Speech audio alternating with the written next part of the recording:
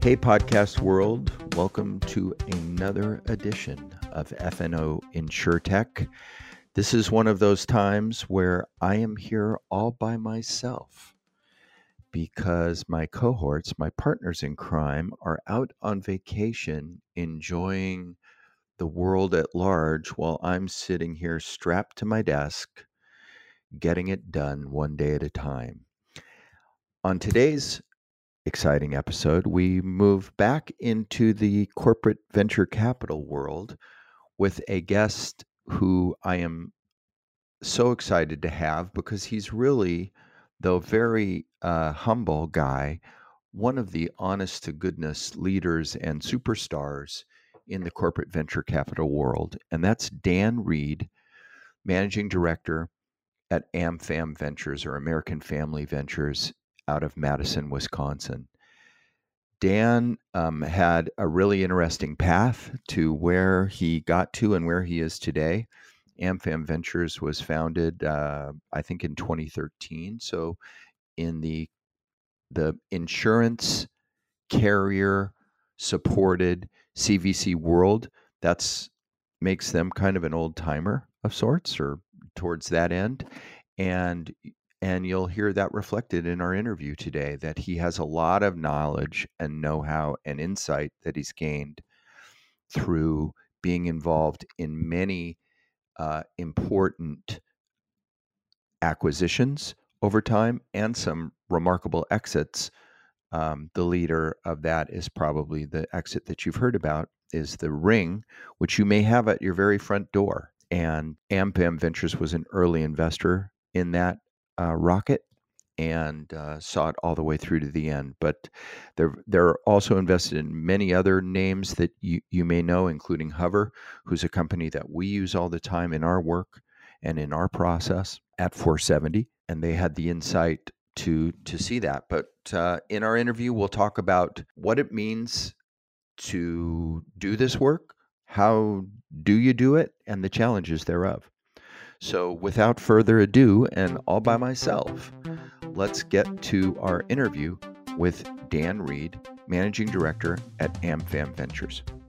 Hey, everybody. Thank you again for being with us today. We have Dan Reed with us, who's the Managing Director. Is that right? At American Family Ventures?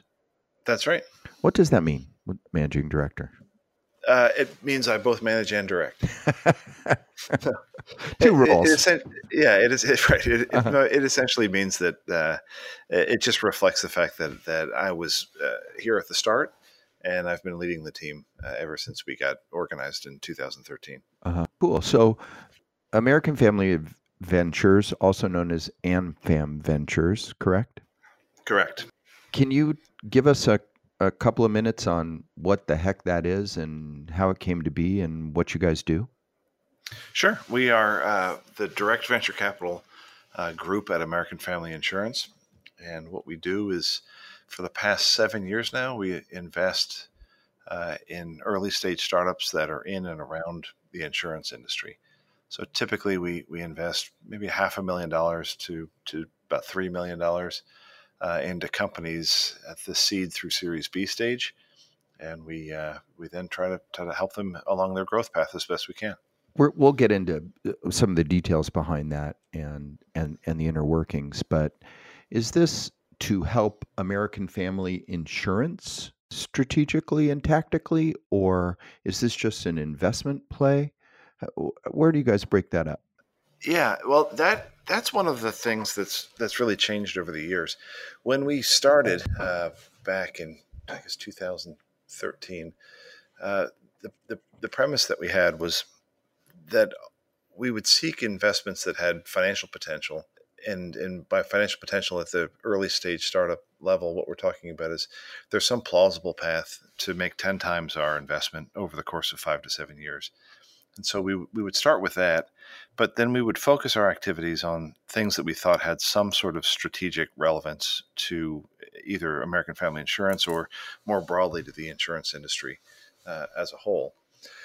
And the way that we would articulate that dual mandate was that every deal that we did, when we wrote that first check, we believed it was checking both boxes, or the way we Mm-hmm. actually laid it out, because I'm an ex-consultant, was in a 2x2 matrix. And so on one axis was the financial potential, and the other was the sort of strategic optionality that it might provide. And when we would write the check, we believed that every time we did so, we were doing so into an opportunity that was in that top right quadrant that met both characteristics. And part of that story and part of the rationale for doing this was, and this is a common way of thinking from a strategic investment point of view, is it'd be great if the companies, as they developed, if they stayed in that dual benefit type scenario. But and some have over the years, but Uh-huh. it's also fine if maybe the strategic aspect doesn't really pan out, but we have a financial return, and it's certainly okay to make money as an investor. Uh, but then from the other side of it, maybe the market might not reward what it is that the startup does over time, but it provides some benefit to the organization that's well worth the price of admission. And when we started, there were three of four of those quadrants where we felt like we could have a benefit. And then there was the one where you don't make money on the investment and you don't really maybe take Right. advantage of the Right. strategy. Interestingly, I was very sensitive in those early days to set the expectation that we're going to have some that end up there. Sure. That's just the nature of the asset The class. law of averages. Yeah, but it's actually important to have some that end up there, because if you don't, then it's possible that you're not taking enough risk. You're not being aggressive enough with this small allocation of capital relative to the overall size of the company. And when I would talk about that, I'd get a lot of nodding heads. And then we had a couple that landed in that quadrant, Uh-huh. and I kept coming into work, and they didn't take away my badge, and so it was all good. You were still Um, managing and directing. that's right, yeah. Yeah.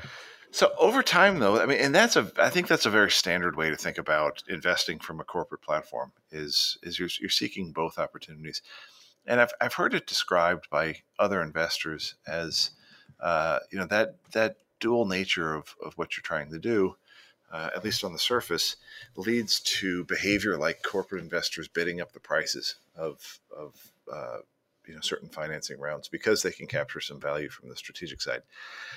As it's played out for me, I don't. That's certainly not a conscious decision that we make, and I don't know if anyone makes that decision consciously.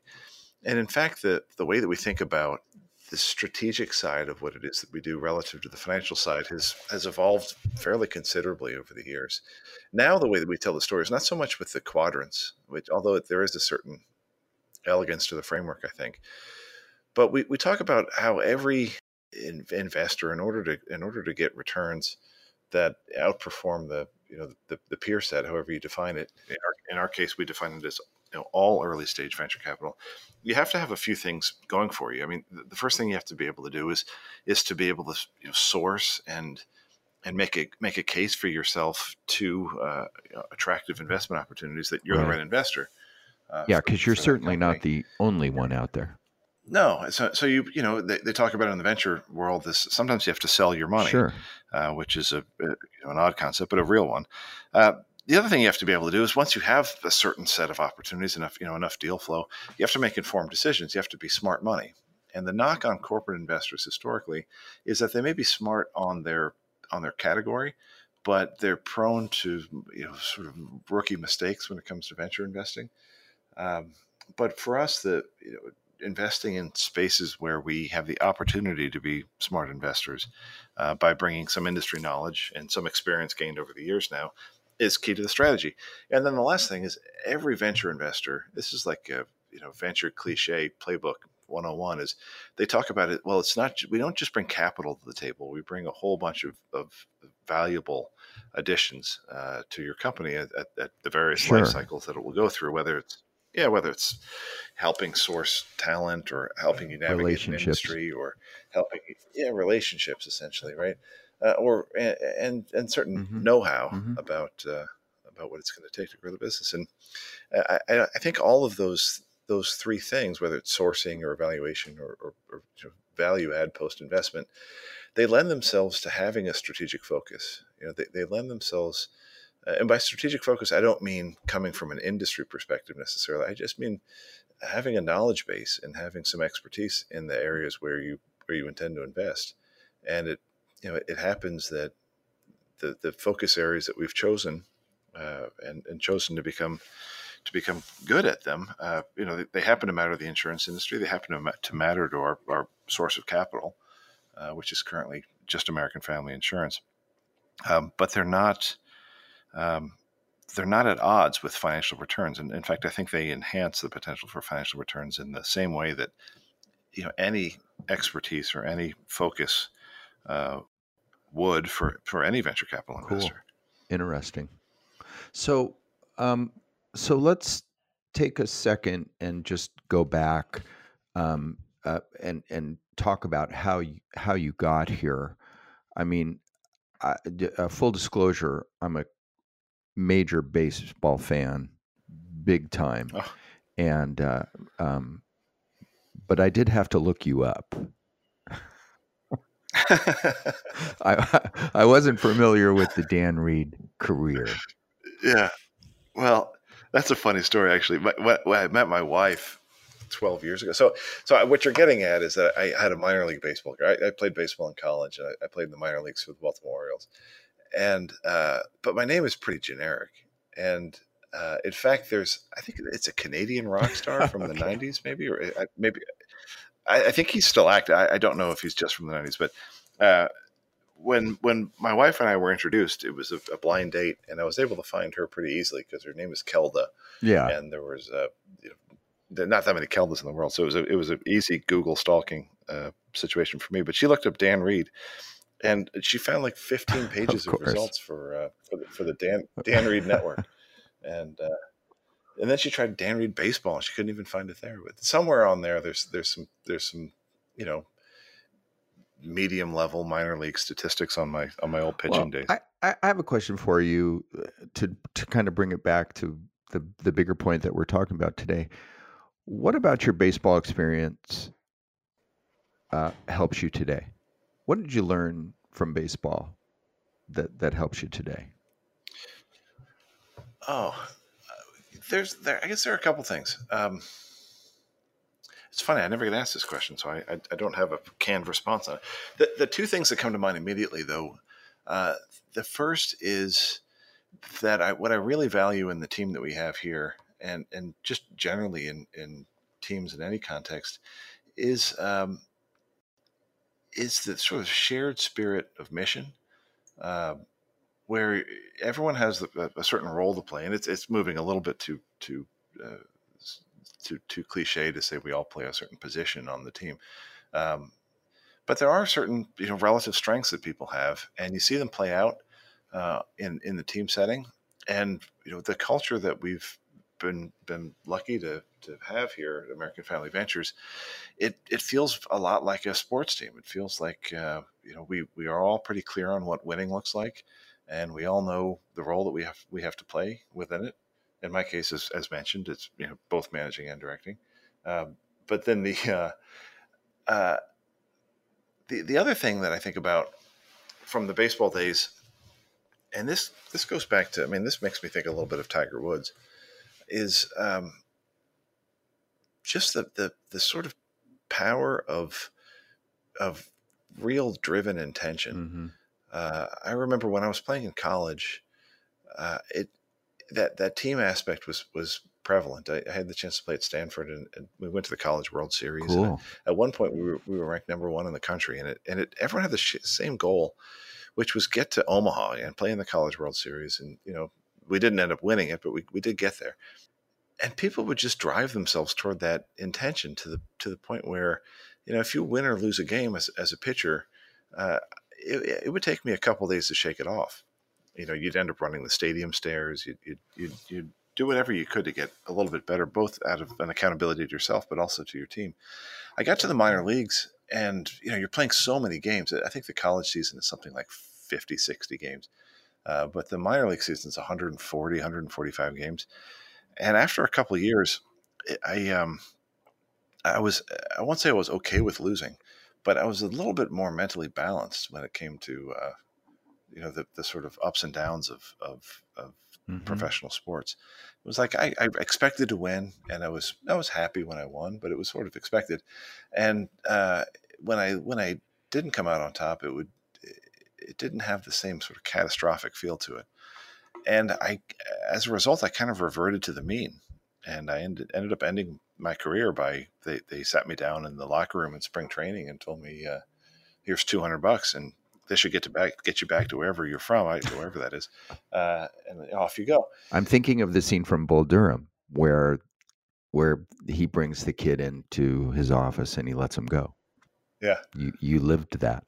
yeah, I did, and I remember I actually played in the league where Bull Durham was filmed. It was the Carolina League at the time, and yeah, my experience with being let go was it forever etched in my memory. It was three of the Orioles staff members, and they sat me, and maybe it was intentionally a sort of 3-on-1 type thing because you never know what someone's going to do. But they said, "You went to college, right?" And I was like, "Yeah, of course. You drafted me out of college." Like, I said, "Okay, well, yeah, you had a pretty good run.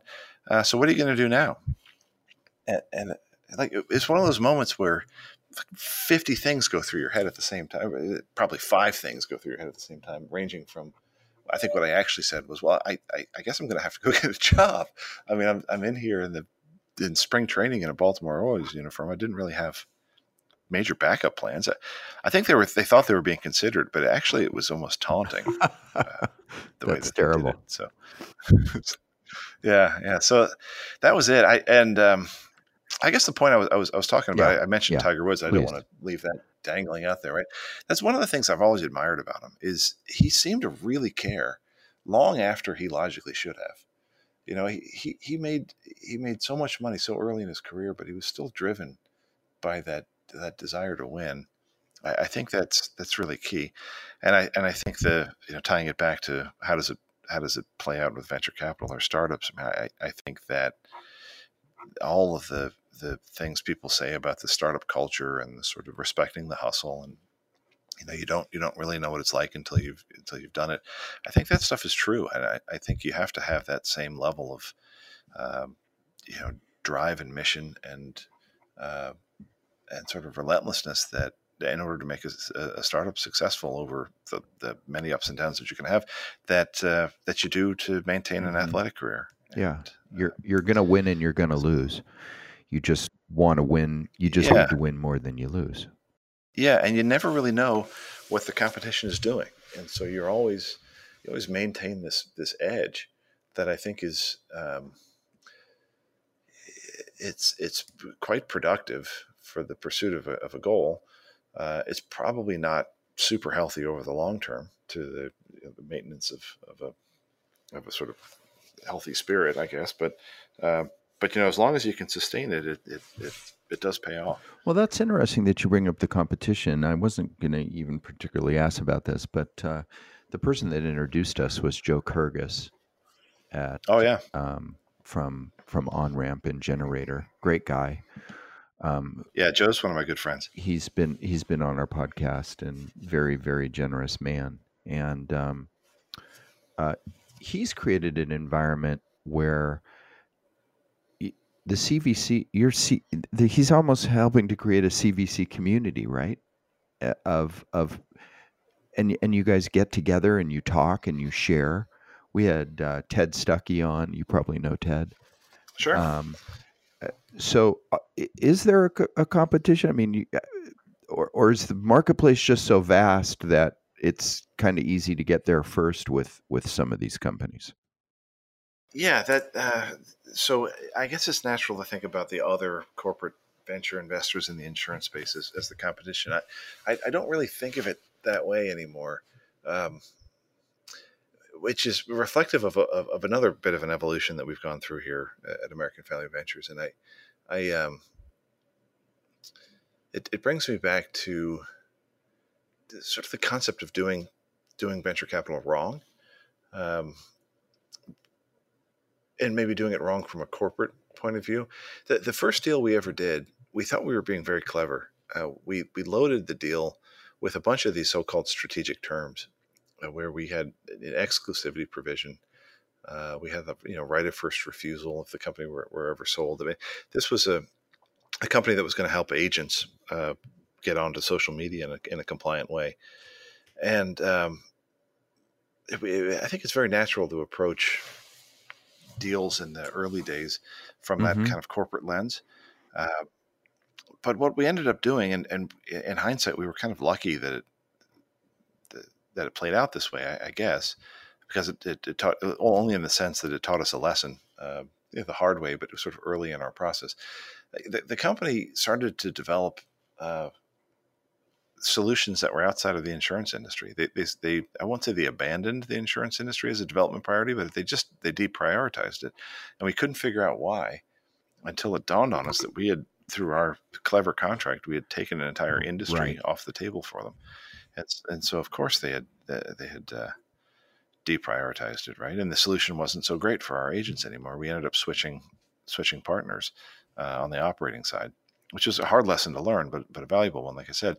And to me, that lesson, it led to a whole bunch of rethinking about how we were going to approach so-called competition.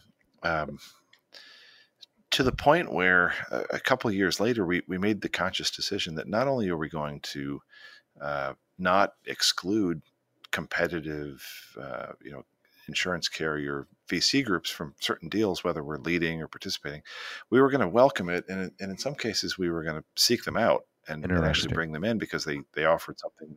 Yeah, they offered something that we didn't, or the company itself would benefit from having, um, they were sort of deep in insurance or wanted to sell to the insurance market, and we wanted to make sure they had full leeway to do so. And so we, not only did we get rid of that kind of exclusivity mindset after that one deal, but we almost overcorrected in the other direction, and we started creating these syndicates of insurance carrier VCs, and that's lent itself to kind of our next step, which is what we're actually uh, we're formalizing that, and we're bringing in a number of other carriers into a new capital vehicle that expands our work beyond just American Family. Really, that's so interesting. In hopes of leveraging expertise from a variety of very interested parties. Yeah, that's exactly right. I mean, going back to the kind of how we think about strategy and financial returns, it's going to allow us to, I think, tell a differentiated story about the syndicate that we're putting Hmm. together, to the market, and hopefully help position us as someone that you really should talk to if you're raising money around the insurance industry. It helps us get Hmm. smarter about the deals that we're going to do because there's more voices and experience uh, uh, that we can draw from, of course, having a syndicate of parties that are seeking this kind of partnership with innovative startups will only help us deliver value to the startups once we make that investment. Does does the fact that you've had success with some of your with many of your investments, does that help you make you more attractive to the startup community? Is that important to them? I I think it is because at least that's the story I tell myself.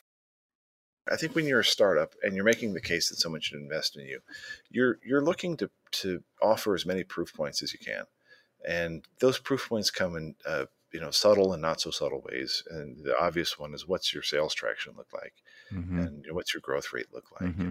and the not so subtle ones are, how well does the team work together. How insightful are they about their own operating strategy?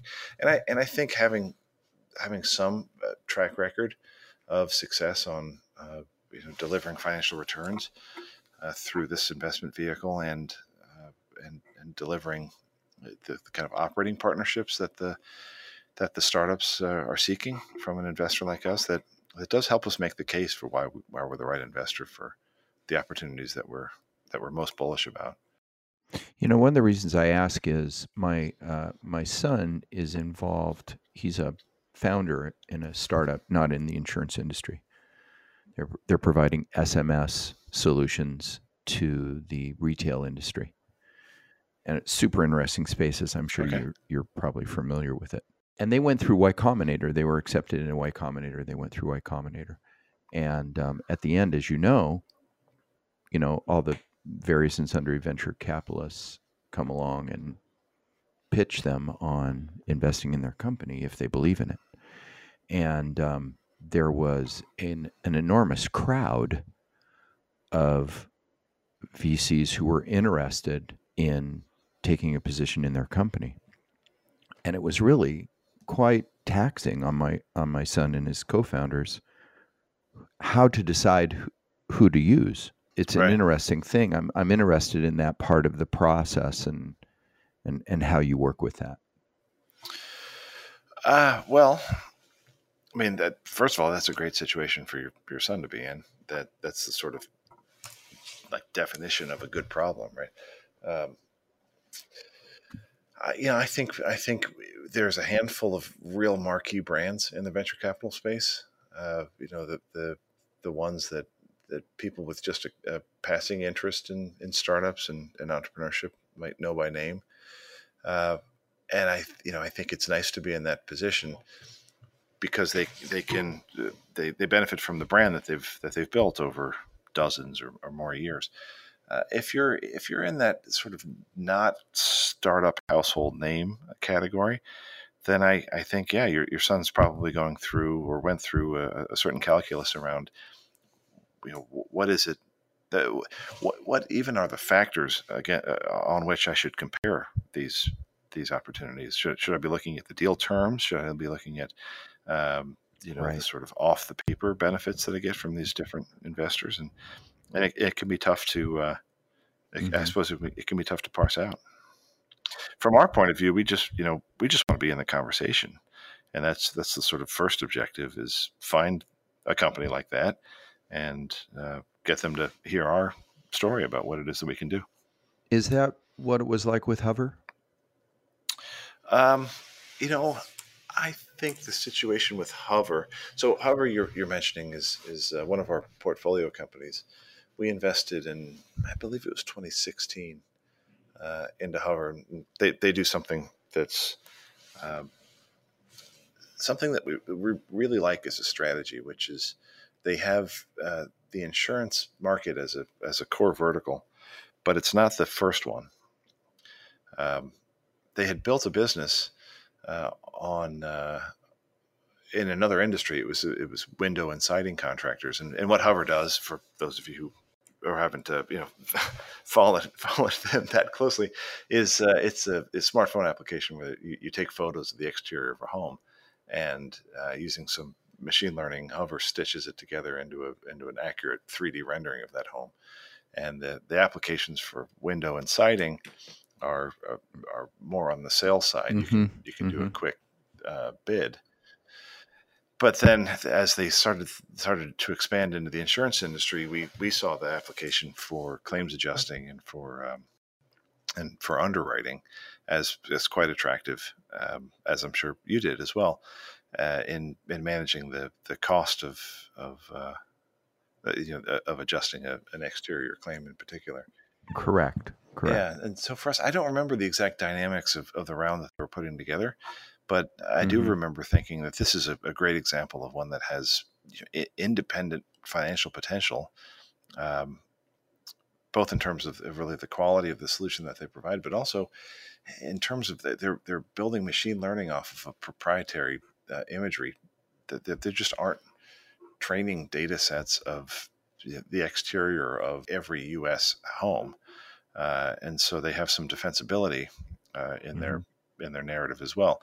And then the strategic implications for how our company or how the industry could derive a benefit from their solution were fairly clear to us as well. And we love the team. We liked the time at which we caught them, and we've been very pleased with the investment ever since. Yeah, our experience with them now is we've been using Hover for over a year and in the field, and have had good success with it. In fact, one of the carriers that we do business with requires it as part of every claim file, which is an interesting choice that they make.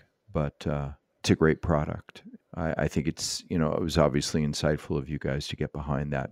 But it sounds like you helped them develop some things strategically. Yes, that you saw some potential in it.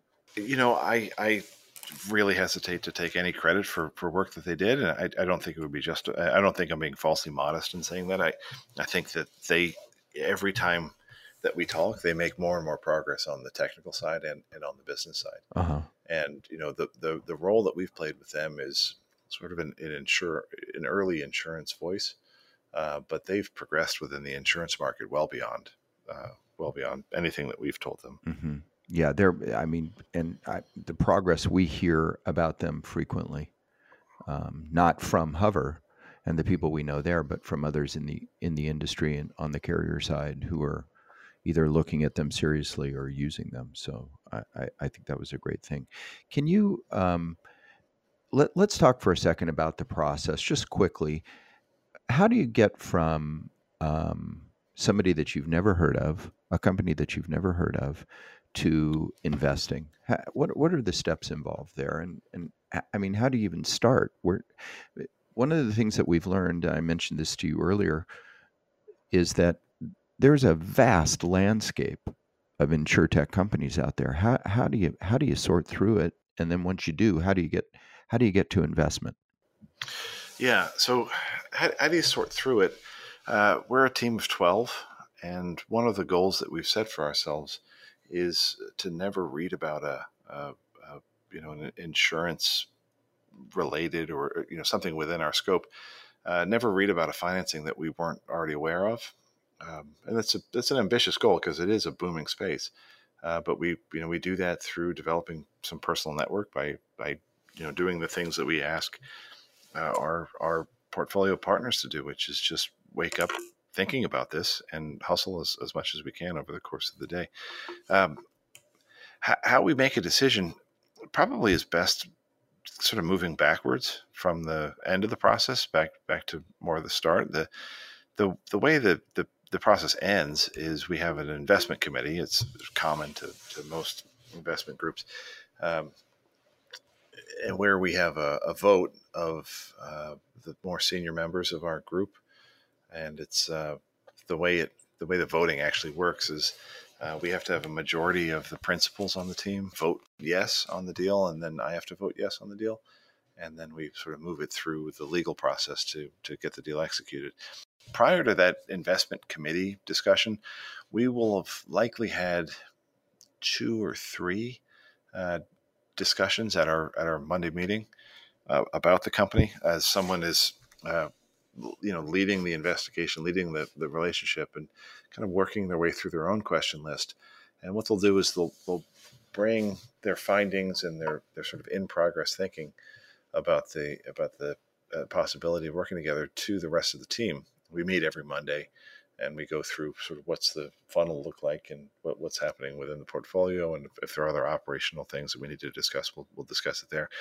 But Mondays they tend to be the favorite meetings of the week for most of the team, because you have this pretty lively discussion about what do we need to believe in order to make this deal, and how strongly do we feel about the support that we can make, or the facts that we can provide to make us believe what we would need to believe. That process for us has been a bit of an evolution. It used to be that we would, someone would work up a deal kind of independently for days, or more likely weeks, and then sort of bring a fully formed recommendation to the rest of the group for consideration. And what we found is it's just too much to. It's almost too much to take on as a decision maker to try to ingest a 20-page memo on on a team that you don't have familiarity, and do it live, right, and do so in a decision-making framework. And so the way it's evolved has been the deals that get done. They tend to have informally involved some thought partnership from the rest of the people on the team, particularly those who have a specific say in whether we do the deal or not. And that kind of informal thought partnership has lent itself to some cohesion among the team, and I think better decisions along the way. We end up with a lot of deals. I mean, this is something sort of around around this venture capital decision-making table that I don't think is at all unique to us. but it's one that I don't think entrepreneurs have a lot of visibility into. Is um, the sort of gray areas. It's not a clear no. It's not a clear yes. We like the deal. There's certain aspects that we're very excited about, but there's others that it's not that we don't like it. It's that maybe the evidence isn't there, or we're not comfortable with that component of the sort of multivariate equation, which is too fancy a term here. The sort of, Well, yeah, but and we the gray ones are harder. they're harder, and we end up in this. It's not a yes, it's not a no, Hmm. and the thing that I always find. Um, it just doesn't feel right when we do it, but it actually is the right thing to do in a way, at least from our perspective, is we give a sort of not right now answer. Hmm. It isn't the right time, or, Hmm. we need to see more traction, or this and that. And that I think from a founder's perspective, that feels incomplete. It feels like like the VC is preserving the option for themselves and not sort of releasing them in the Sure. wild in the right way. But really, I think at least in my case, it's intended to be respectful. It's intended to be. We're not passing judgment necessarily on your company. It's just not something that we're prepared to fund right now. Well, I'm sensing that like you used the word believe a minute ago. Belief. Like you have to believe in these things. That there's a gut involved in this. It's not just what the equations say, right? Or Yeah, is that true? that's it is, and you've hit on something that we've had discussions with. Uh, I think I'm at odds with the rest of my team about this, but I don't have a better way to think about it. Is I don't like when the team uses the term conviction about I have real conviction about this, um, because to me you can have conviction and be completely wrong. Conviction feels Ye- it's like Yes, that's true. you know There's a lot of history on that. yeah, right. It has the essence of a feeling. I feel very strongly about this deal, and I want to at least I want to try to take emotions out of it as best we can. But I don't know that it's possible, and like I said, I don't have a counter proposal that's better than conviction. It's I think what team members who've been successful in their argument around this to me have noted is that my conviction is not just an emotional thing. Like I can have conviction and get there in a very rational way. But there is that connotation that conviction had, to me at least, that conviction is born out of I'm just convinced. I really want to do this deal, and I feel very strongly about it. Therefore, we should do it. And I don't really care how strongly you feel about it. I care about it. How much uncertainty we can take out of this thing and out of Hmm. this decision. And the problem Hmm. is early stage venture. You can't take a ton of uncertainty out of it. That's just the Correct. nature of the asset. Correct. I bet that leads to some very lively conversation. But what you're trying to do is you're trying to keep it as systematic and and unemotional as you can. I think so. I mean, we're all subject to a long list of well-known cognitive biases, and it's good, I think, to step back from time to time and try to examine how they might be affecting your advocacy of a particular deal. It reminds me. I used to be a I might have mentioned this after grad school. I was a management consultant with Boston Consulting Group, and I remember I was working on an engagement with the client for must have been 4 or 5 months. I was spending a lot of time with this company, and with the people who were leading at this sort of mid level of the organization, and helping them, or they were helping me think through a particular challenge that they were having. And I remember the senior partner from BCG came to review my work in anticipation of presenting it to the more senior leadership of the company. And he looked at it for 5 minutes and he said, "Well, you must be too emotionally invested in this company." And I was like, what are you talking about? How can you say that to me? I've been here for, it was like your conclusions are wrong. And it must be because you've sort of lost your perspective on this. Sure. And I thought, how can you look at what I did for 5 minutes? I've been here for months and tell me that I must be too emotionally invested. Like, what if I'm actually right? And you have no idea what you're talking about. And, and in hindsight, I can't remember the exact situation, but I'd be willing to bet that if I looked at it now, I would say he was probably right. But whatever. He was right. Yeah, he was probably right, but he was kind of a jerk about it. Let's talk about exiting. Why do you exit? And you must have determined things you're looking for in an exit, and what dictates the right time for an exit? Tell me about that. So we've had 13 of our partner companies actually 12 have been acquired and one went public. So we have some experience with this, and to your question, what makes the right time? The sort of, I don't know, cheeky answer is it becomes available to you. I mean, when you get an attractive offer, as I mentioned, 12 of them have been acquisitions. You to deliberate on it as a board, and if we're on the board, which is about half the time, and then you look at things like what's it gonna what do we have to believe about this business in order for us to it's kind of like you re-underwrite the company in a way. It's you sit there and you think like what would have to happen for us to exceed this outcome from that financial point of view. And how do we feel about the probability of us, achieving that, and how much more capital is it going to take to get there? I mean, you basically just sort of you make a calculation about is this the right time to do it, and every situation is a little bit different, but the process is pretty much always the same. And I don't think I've been in a situation where there's been any sort of split vote. It always just sort of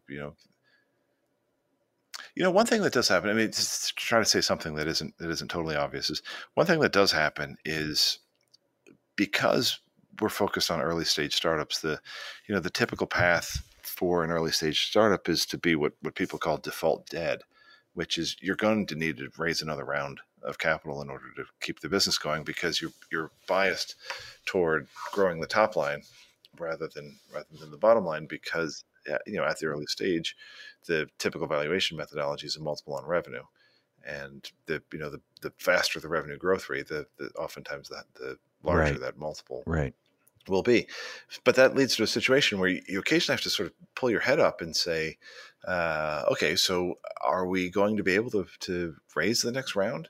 And if so, are we going to be able to do it at with terms that we can be comfortable with, or is now the right time to start to introduce the possibility of some optionality into that decision? And the optionality, will often look like a founder conducting a fundraising process at the same time that they're having a limited number of kind of strategic acquisition conversation. And the best situation is when you end up, it definitely is a real challenge to pull off.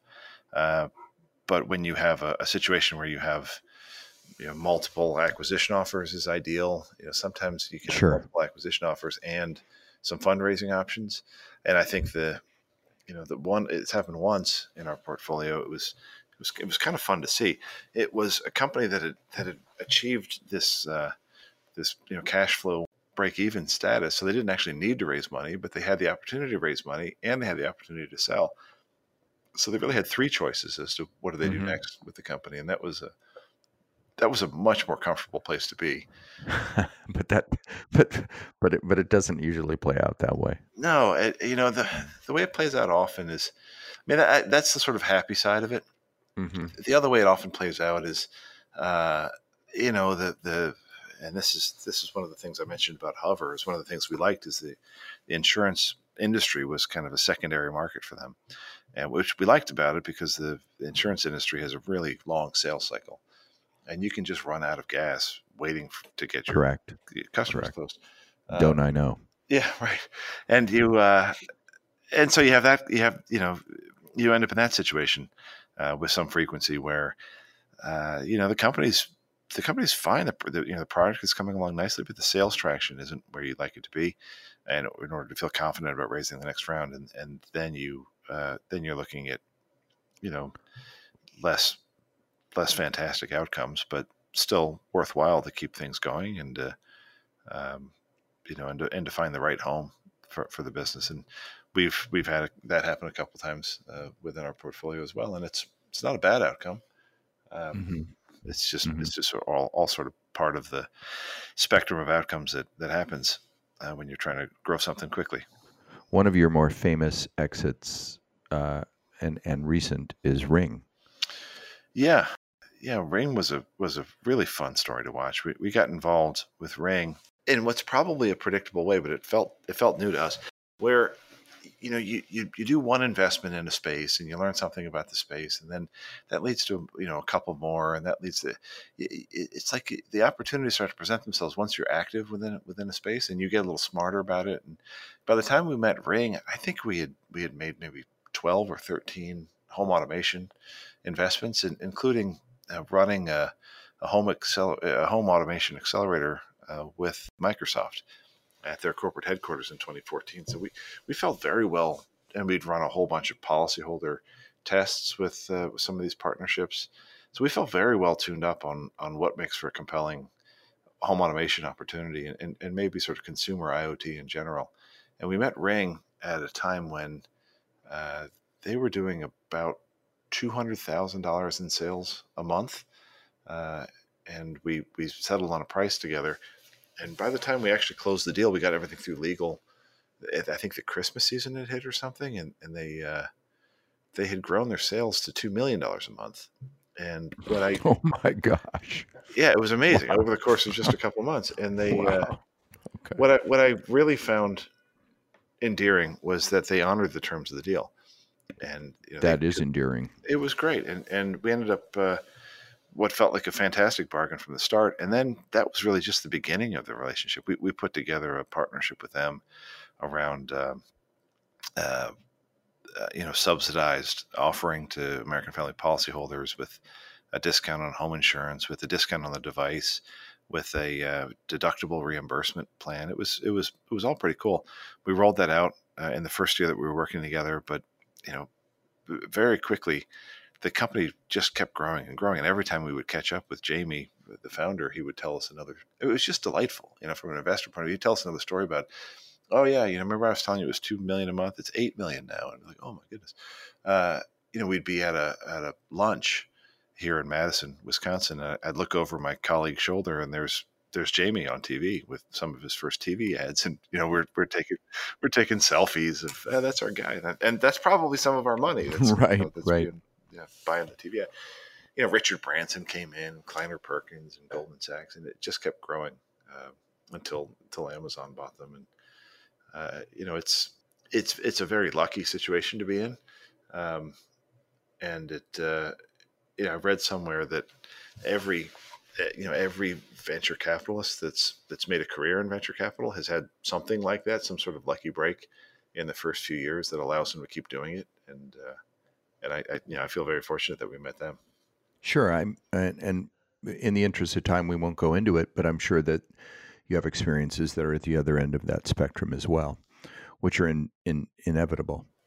Sure. Yeah. We're back to that sort of initial framework that we thought about on the financial and strategic side. We've had some that that the market didn't develop the way that they expected it to, and the investment didn't plan out. We've had some where, and I hate to admit it, but I'm not afraid to, because it's been a learning process for us along the way. Is where our sort of value add didn't pay out the way that didn't sort of play out the way that we thought it would, and that's been embarrassing. I mean, there was one early situation where it took 16 months of sort of operating negotiations with some of our partners to get to an answer of no to one of our startup partners, and that wasn't good. And so you learn Sure. from that, and you try to develop better systems and better ways to deliver against the expectations of your partners. And hopefully win more than you lose. I want to touch on what you guys did with Ring on the marketing side and ask you if you're doing that with other stuff. I love the idea of working these investments on the marketing side for American Family. I mean, obviously they have operational impact in certain areas, particularly, the AI and machine learning stuff that's out there and the telematics stuff. And you guys it seems like you're pretty well invested in that. But have you had other opportunities on the marketing side beside Ring? Yeah. So we've had, I think the count is 56 portfolio companies at this point, and 32 of them have had some sort of operating partnership with American Family or our affiliates. That's And terrific. yeah, it's been, and those range from small, initial programs to, in one case, American Family ended up acquiring the whole company, and it became part of the team that's managing a digital transformation office within the organization, which is great to see. So, I mean, I think it's part of the value proposition that we sell ourselves on to the market, both to other investors and also to the startups, that we do really whatever we can to help them grow. Um, and that, really, obviously, it starts with our own colleagues at American Family, but it doesn't really end there. I mean, we've had a lot of our companies. Hover is a good example that will help them meet other carriers within the industry. And then I guess the other thing is, from the and we look at nearly 2,000 companies a year for investment, and Wow. for every deal that we actually do, there's probably 10 that will make introductions into the operating areas of the business. So it's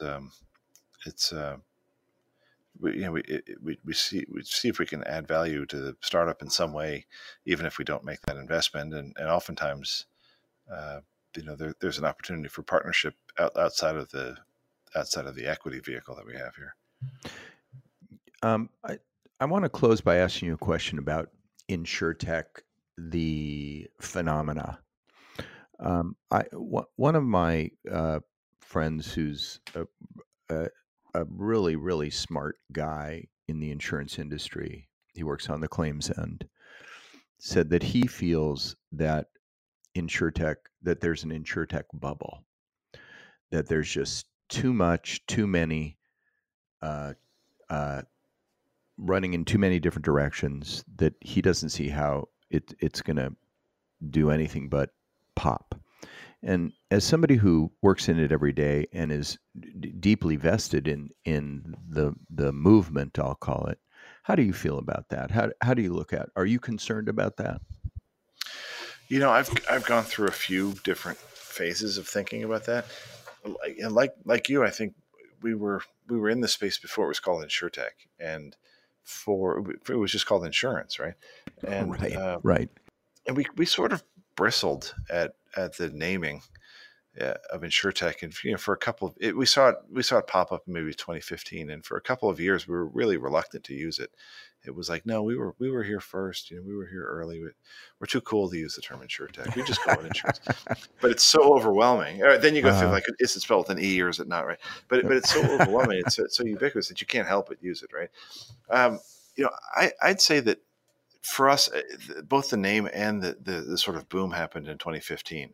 And it was really in the second quarter of 2015 when, if you look at the venture funding into insurance related startups, there's this huge bolus of funding into three Benefits. deals in, Right, in Q2 right. of 2015. And one of them was Zenefits, which raised $500,000. Yes. Yeah. And they have, quite a story after that. But almost almost overnight, in hindsight, we saw the nature of the pitches that we were receiving in our insurance, focus area, really changed dramatically. Prior to the a lot of the press and a lot of the hype around Zenefits, the deals that we would see within insurance were almost entirely geared toward making legacy carriers more efficient in their operations. And after Zenefits, we started seeing more and more pitches that were taking the industry on as a competitor rather than a efficiency aid. We That's started seeing interesting. pitches like, yeah, did you know that the insurance market's a $5 trillion market and it's old and fat and slow, and they still use fax machines, and like all this kind of stuff that was upstart type language, right? And I think a handful of companies like that have really risen to prominence, both in the trade press, but in the popular press around uh, the idea of modernizing this sort of end to end of how a carrier works. But at the same time, we still see a lot of the I think in the wake of that, we see an increase now. I characterize it as like an overnight shift toward this sort of disruptive messaging, but I think in the wake of the disruptive messaging and the money that's been going into that, we see more and more of companies that are focused on process improvement or efficiency gain. So I don't know. I mean, I think it's easy to say that the handful of high flying MGAs or carriers that are out there are overpriced, but what do I know? I mean, time will tell, Right. and I could argue both sides of it pretty strenuously. I mean, the the sort of legacy carrier perspective that growing an insurance business is going to take a ton of capital, and it's hard to do is valid. And the startup perspective, and I feel like I've got one foot in both of these camps. The startup perspective about being lean from the start, sort of being 18 years old again and maintaining a fitness regimen, and it's going to lead to long-term competitiveness in ways that are obvious now, and around customer experience and expense management, and ways that aren't obvious yet around the sort of nimble product development and others. And who's to say what's really going to happen? It's going to take a lot of money, and so the concept of a bubble, yeah, I don't know, but I think that there's a lot of opportunity in the space. And as I go around talking to carriers who are looking to get more involved, there's a lot of players who haven't really even started to engage yet, and so Correct. I like the space a lot. Obviously, we're still investing in it, and I see a long future for it. It just seems to me that, like you were saying about the nature of the insurance industry relative to, say, other industries that are out there today, there's a lot of opportunity, and that's indisputable. There's a lot of efficiency opportunity and growth opportunity and distribution opportunity. The list goes on, and so if you can get there fast enough, I think that there's just big opportunities out there. Yeah, someone described it to me. A founder recently. He says that there's just inches everywhere. You can take inches out of it everywhere you look, and Wow, and if you I like that. if you don't start with those inches, then you set yourself up well. hmm Well, listen, I am so grateful. I've kept you longer than I said I would, but that just speaks to how intriguing you were. Well, thanks a lot. I appreciate it. Yeah, I just looked at my watch. But I enjoyed the conversation, and hope to talk to you soon. Well, we appreciate having you on today, and have a great vacation. Thanks a lot. Thanks. I really appreciate it. Sure.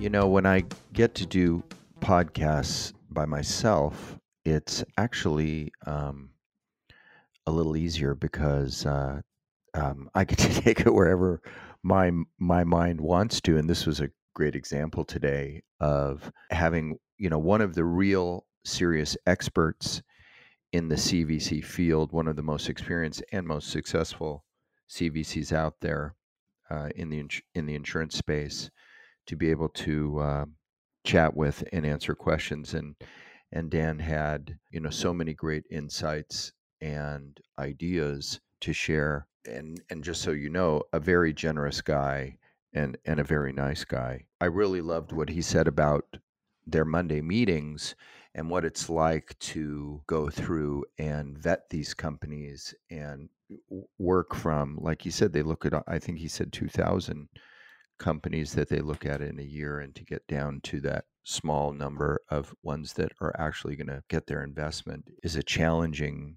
process, but one that they've figured out and tried to remove as much of the emotion and look at it strategically and tactically and make those things. I also enjoyed what he had to say about Ring and how that went. And I think everybody in business has those situations where they've just been the right place at the right time and everything has gone well.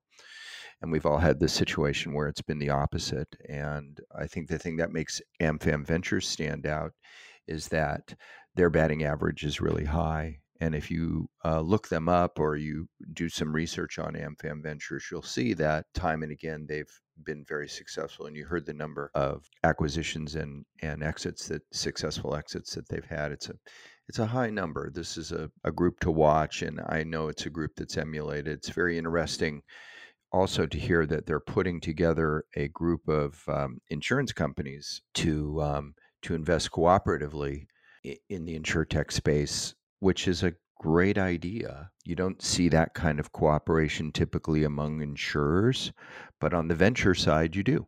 And that's something that we've heard before from other guests that we've had on in the venture space. There's a real cooperative spirit that exists among all these people. Anyways, I invite you to go online and to learn as much as you can about AmFam Ventures. They're very interesting, no matter what part of the insurtech ecosystem you live in. They're a great story, and we thank Dan for being with us and for taking the time on the day before he goes on vacation, which was real generous of him. But I think it speaks to the kind of guy he is. So we thank you for being with us, and once again, we are not supported by any advertisements. So we ask that you support us by being a subscriber to our podcast, which you can do on any of your favorite podcast platforms, or you can go to fnoinsurtech.com. You can communicate with us there, as well as subscribe to our podcast from that address. So until next time, thanks for being with us. Goodbye, everybody.